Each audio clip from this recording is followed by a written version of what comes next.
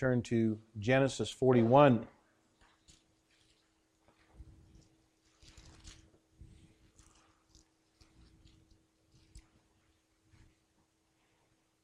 We'll continue our study here in the book of Genesis and the study of Joseph from the prison to the palace. When we last saw Joseph, he was languishing in an Egyptian prison. He was in prison, but he had broken no laws. He was in prison because he had done the right thing and honored God in his life. He was in prison because he had refused the advances of a wicked woman. When we last saw Joseph, he was in a place of hardship. He was still faithfully serving the Lord. He was a man who had his priorities in order, and wherever Joseph was, he could be counted on to be faithful. And I hope by going through the story of Joseph that it's not just a story. Although many of us have heard the story, we've read it to our children time and time again, and now some of us are reading it to our grandchildren. They want to read a book, and they bring us the Bible storybook. And there we have the story of Joseph. But I hope as we go through it again tonight, even as we think about that, we'll think about little things like just what I said. He could be counted on to be faithful. Our children may not always understand that right away until we begin to explain that to them, but sometimes we as adults don't understand what that means. When we last saw Joseph, he was waiting for a visit from the outside. In chapter 40, Joseph had an interesting dream from Pharaoh's chief butler. And when the butler was told the interpretation of his dream, he asked for the butler's help in securing his release. When the butler was released, he immediately forgot all about Joseph. Now in our text tonight, we're going to watch as Joseph is delivered from prison and promoted to the palace. We're going to see the unseen hand of God at work in this man's life. We're also going to see that what the Lord did for Joseph, He can do for you and for me. He knows where we are. And in His time, He knows how to bring us out of our prisons and place us in the palace. And so we're going to look at Joseph from the prison to the palace. First of all, notice Joseph and providence. To anyone looking at the life of Joseph, it must have appeared that the Lord had forgotten all about him. After all, he was a faithful servant of the Lord, but he was in prison. And he was doing time for a crime that he had not committed. It only looked like God had forsaken him. God was working behind the scenes to accomplish His eternal purposes. And God uses three amazing turns of events to bring about the release of Joseph from prison. Notice, first of all, the providential delays. In verse 1 it says, "And it came to pass at the end of 2 full years that Joseph dreamed, or Pharaoh dreamed, and behold, he stood by the river." And we're told that Joseph waited in that prison for 2 full years. That was after the butler was released. And we're not told how long he was there before that, though. But God used the long, grinding years in prison to teach Joseph patience and dependence. God placed Joseph in a waiting room and left him there until some very, very valuable lessons had been learned. God taught Joseph to wait on the Lord and to trust the Lord in spite of the situation at hand. And again, no doubt, many of you have experienced one of those waiting rooms in your life. I'm talking about a time when the Lord seems to have forgotten your address. I'm talking about those times when it seems like your prayers are not being answered. nothing is going like you planned, and it seems that God is not interested in you or your need at all. Providential delays are never easy, but they are designed to focus our faith and increase our dependence upon the Lord. So we see providential delays. Secondly, we see providential dreams. Providential dreams. Again, in verse 1 it says, "And it came to pass at the end of 2 full years that Pharaoh dreamed, and behold, he stood by the river, and behold, there came out of the river 7 well-favored kine and fat-fleshed, and they fed in the meadow, and behold, 7 other kine came up after them out of the water, ill-favored and lean-fleshed, and stood by the other kine upon the brink of the river. And the ill-favored and the lean-fleshed kine did eat up the 7 well-favored and fat kine, so Pharaoh awoke." And then it goes on to say, "And he slept and dreamed the second time, and behold, 7 ears of corn came up upon one stalk, rank and good. And behold, 7 thin ears, and blasted with the east wind, sprung up after them. And the 7 thin ears devoured the 7 rank and full ears, and Pharaoh awoke, and behold, it was a dream. And it came to pass in the morning that his spirit was troubled, and he sent and he called all the magicians of Egypt, and all the wise men thereof, and Pharaoh told them his dream, but there was none that could interpret them unto Pharaoh." Well, these dreams, of course, cause great concern for Pharaoh. Verse 8 tells us that he was troubled. This word has the idea of being disturbed or greatly distressed. He called for his wise men. These were men who were supposed to be able to communicate with the Egyptian gods and share with Pharaoh the counsel of those gods.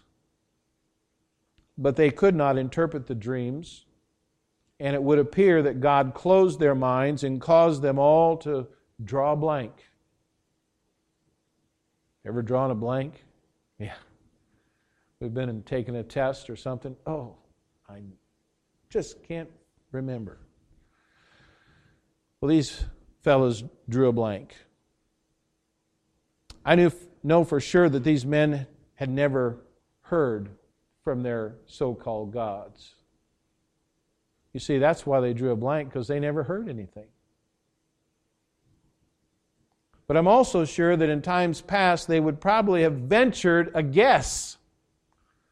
This time they were silent. And to be a counselor with no counsel in that day was a dangerous thing. Again, this is the providential work of the Lord in Joseph's life. God sent the dream to Pharaoh, and He also sent a blank mind to all Pharaoh's counselors. God was working behind the scenes. He was working to accomplish His eternal plan and His purpose. And I think that's a blessing. Pharaoh and his men thought that they were in control of everything that happened in Egypt. In truth, God was in control, and He is in control of all things, even the heart of the king, as it tells us in Proverbs 21 and verse 1. Now, this passage gives us hope. It should serve to give us hope today. And let me tell you why. First of all, God is sovereign over all things. Over and over in Scripture, you can find God is sovereign. He is in control. He knows what's going on in your life and in my life. He knows what's going on in this world. Also, kings rule at the pleasure of the Lord. Even wicked kings, ungodly kings. We have a tendency to worry about what's going on in government sometimes. It becomes the topic of discussion. Man, did you hear what they did up in Washington? Or what they didn't do? And we talk about it and we worry about it. But we need to realize that God's purpose will not be thwarted by a Democrat nor a Republican. God is going to accomplish His purpose in this world. And before we leave that thought, I need to mention something I mentioned in an earlier message about dreams. God does not speak through dreams in our day. In Joseph's time, they did not have the Bible. They did not have the complete revelation of God's Word, but we do. In our day, God speaks through His Word alone. The Bible is superior to dreams and visions in several ways. We have a more sure word of prophecy, as Peter said. First, the Bible speaks to many subjects. Dreams are very limited in their focus. Secondly, the Bible is far more trustworthy. Anyone can read it. A dream is only for the dreamer.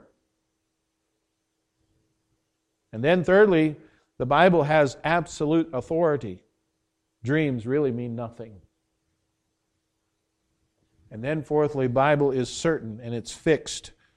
Dreams fade with time. Did you have a dream last night? Can you remember what it was? Probably not. Some dreams are more vivid to us than others, and we remember them, but they eventually fade. Put no faith in dreams and visions of the night, but instead read and study and build your life upon the Word of God. Then thirdly, there's providential deliverance. Providential deliverance. Look with me at verse 9. It says there, "Then spake the chief butler unto Pharaoh, saying, I do remember my faults this day.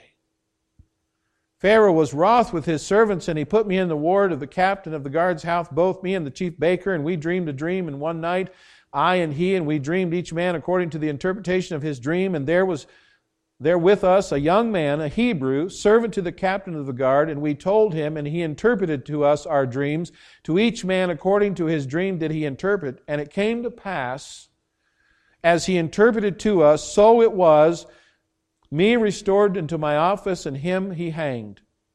And then Pharaoh sent and called Joseph, and they brought him hastily out of the dungeon. And he shaved himself and changed his raiment and came in unto Pharaoh." The butler finally shakes the cobwebs from his mind and he remembers Joseph. Tells Pharaoh the story, and Joseph is delivered from the prison. He's brought to the palace. The hand of God is seen in this sequence of events. Joseph is brought to Pharaoh only when Pharaoh has been brought to a place of desperation. On any other day, this powerful ruler would not have listened to anything a prisoner had to say to him. On this day, he had no choice. He was desperate. He needed answers, and he was willing to listen to anyone who could possibly give them to him. We would do well to remember that our God operates this universe on split-second timing. From the orbit of the tiny parts of every atom to the precise movements of the galaxies, God has everything on schedule. Even when the airports are all shut down and canceled flights, everything is right on schedule as far as God is concerned.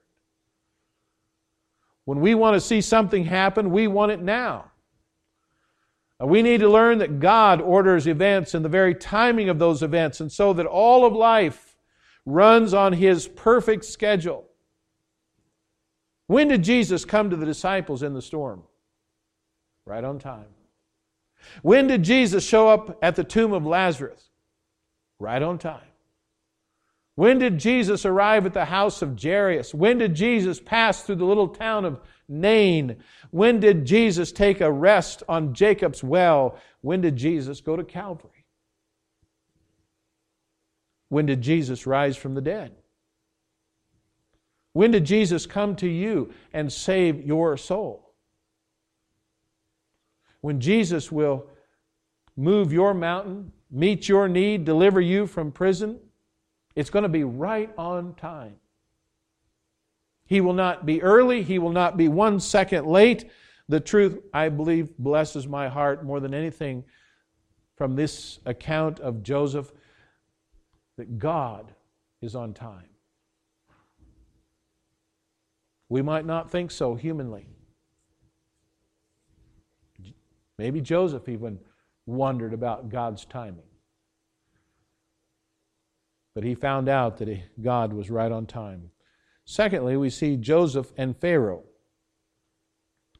And we look here and we find Joseph's profession. beginning in verse 15. Joseph's profession. Verse 15 we read, "And Pharaoh said unto Joseph, I have dreamed a dream, and there is none that can interpret it. And I have heard say of thee that thou canst understand a dream to interpret it. And Joseph answered Pharaoh, saying, It is not in me. God shall give Pharaoh an answer of peace.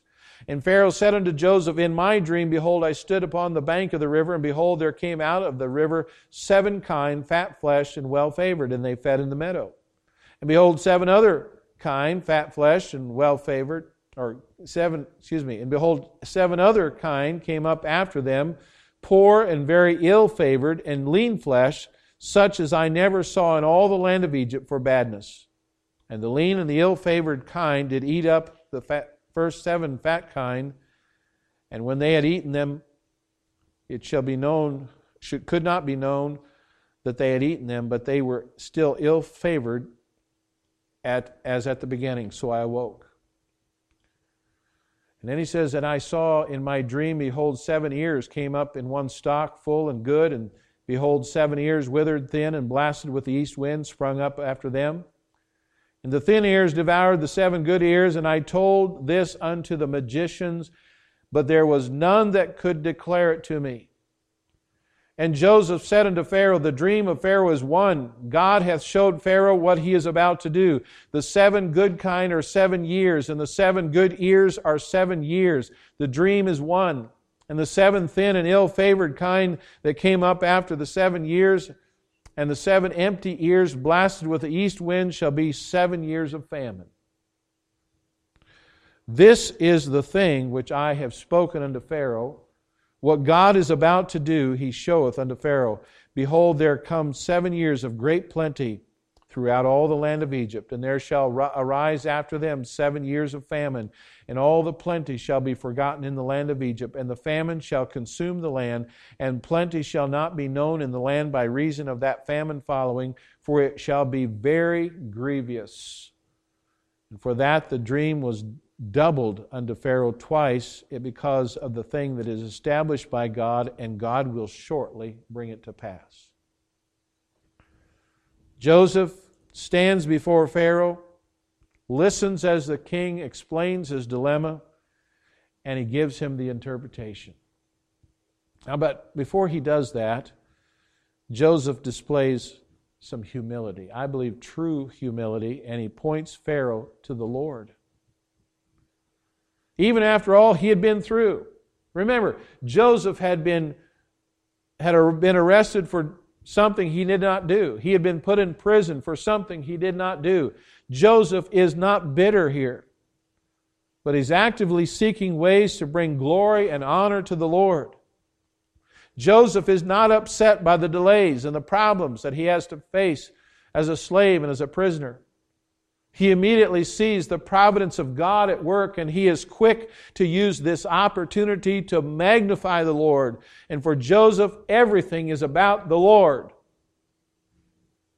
In Joseph's mind, Joseph doesn't matter. I think this goes right along with what we've been talking about on Sunday morning, isn't it? Deny yourself, take up your cross, and follow me. In Joseph's mind, Joseph doesn't matter. His battles don't matter. Even Pharaoh doesn't matter. All that matters is the Lord. And when life gets complicated, and it often does, when it seems that God is not moving as we think He should, and it often happens this way, it's very easy for us to get upset, frustrated, and angry at God. If we could ever grasp the truth that He orders every moment of our lives, what's that verse in Psalm 37, verse 23? The steps of a good man are ordered by the Lord.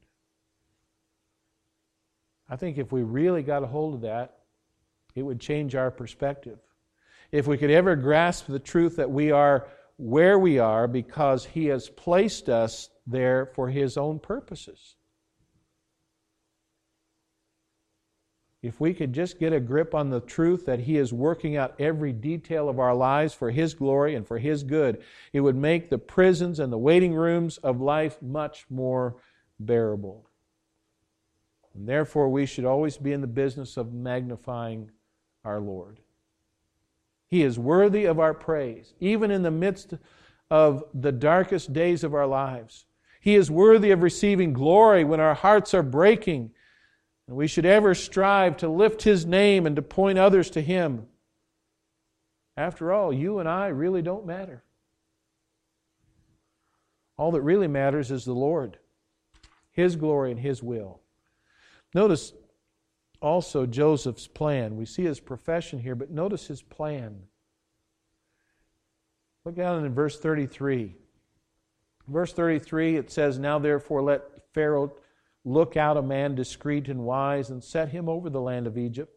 Let Pharaoh do this, and let him appoint officers over the land, and take up the 5th part of the land of Egypt in the 7 plenteous years, and let him gather all the food of those good years that come, and lay up corn under the hand of Pharaoh, and let him keep food in the cities. And that food shall be for store to the land against the 7 years of famine, which shall be in the land of Egypt, that the land perish not through the famine." Now Joseph knows that the Lord is in this moment.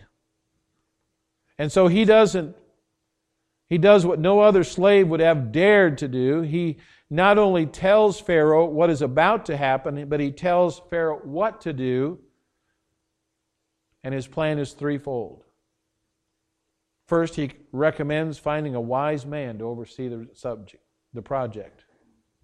Second, he recommends gathering 20% of all the food produced during the 7 years of plenty. Third, he recommends storing up the food and using it to feed the population during the 7 years of famine. And it's an amazing plan. It's simple, but it would be very effective. Not only would people be able to eat during the famine, but Egypt would have corn to spare. But you know what? This plan did not originate with Joseph. The Lord put it in his heart.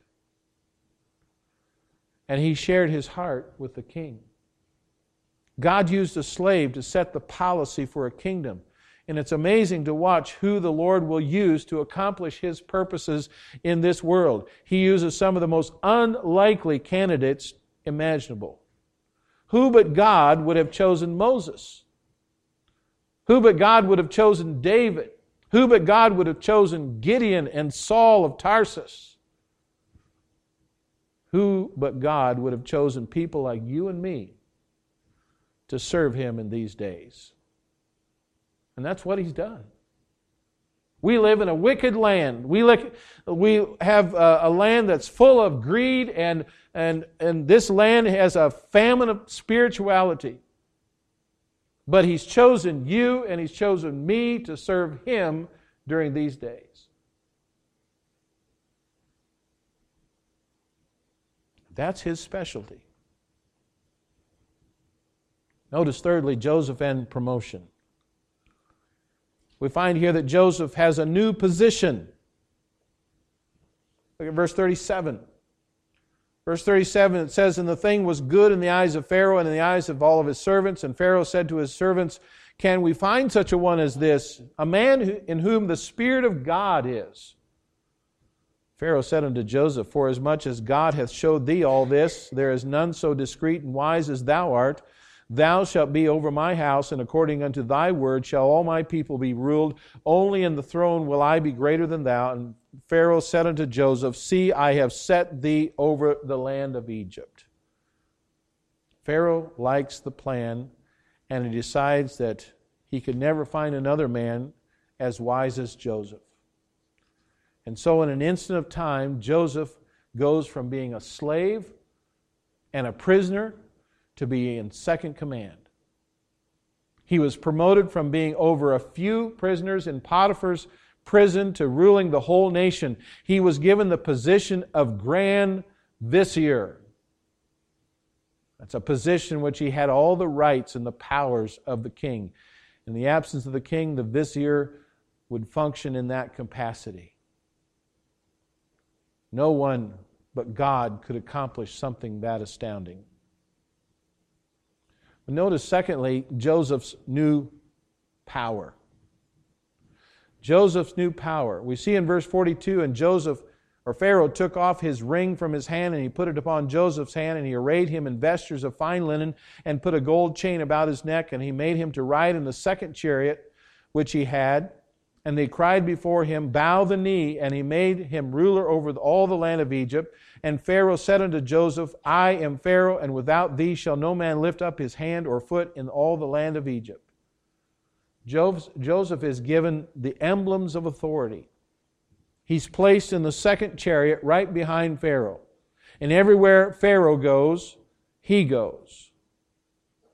And people are commanded to kneel before him in respect and reverence. In one day, just one day, this didn't take over periods of time. This is one day a slave becomes a sovereign. The prisoner has moved out of the prison. He's taken up residence in the palace. And it's a powerful, drastic change for the life of Joseph, but it's all the work of God. So we see his new power. We also see his new possessions. We notice there in verse 42, when Pharaoh promoted Joseph, he gave him some new possessions to go along with his new position. Notice some of them. First, there was a ring.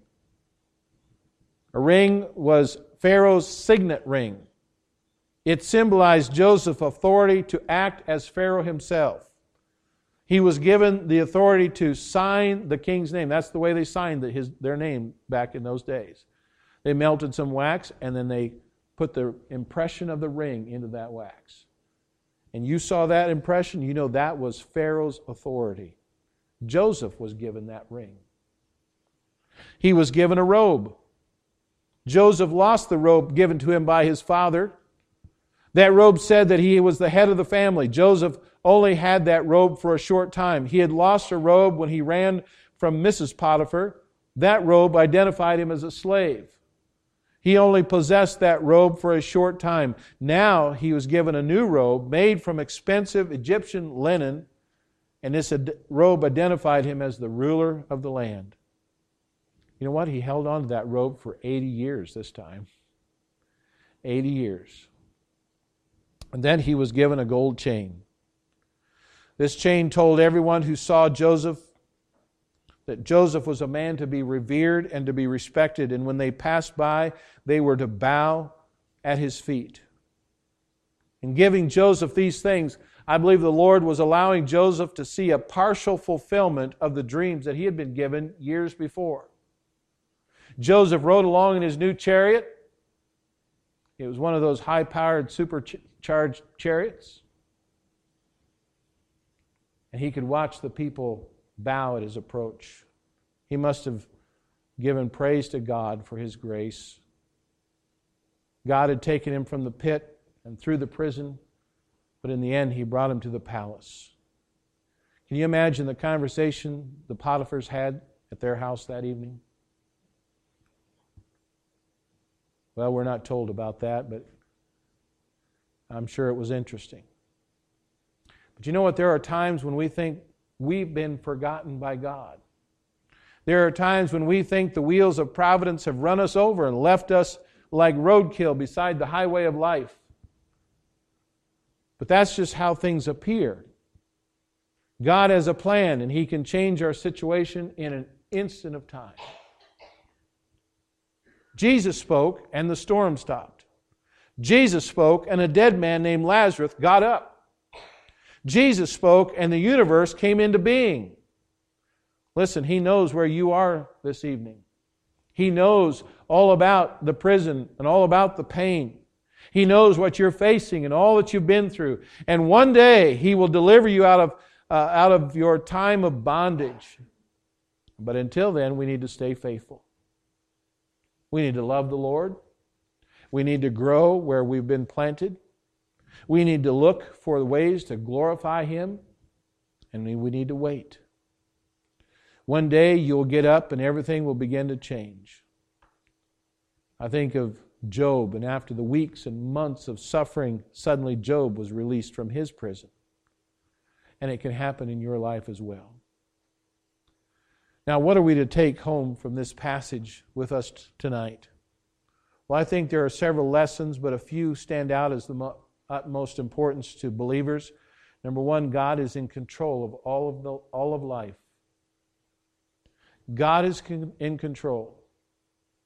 Nothing happens by accident for the believer. God knows about it before it happens, and He knows about it when it happens. Secondly, He's working in your life even when you cannot see His activity. You may think, well, God's not doing much in my life. But He may be working, and He is working when you can't see it. And thirdly, He has a plan to deliver you and to promote you in His time. You see, our primary duty in all situations, all circumstances of life, is to seek for ways to glorify Him, even as we patiently wait for Him to accomplish His purposes in our lives. I trust that tonight, that even a very familiar story of Joseph and the dreams of Pharaoh will remind us that God is in control. Let's bow in prayer. Our Father in heaven,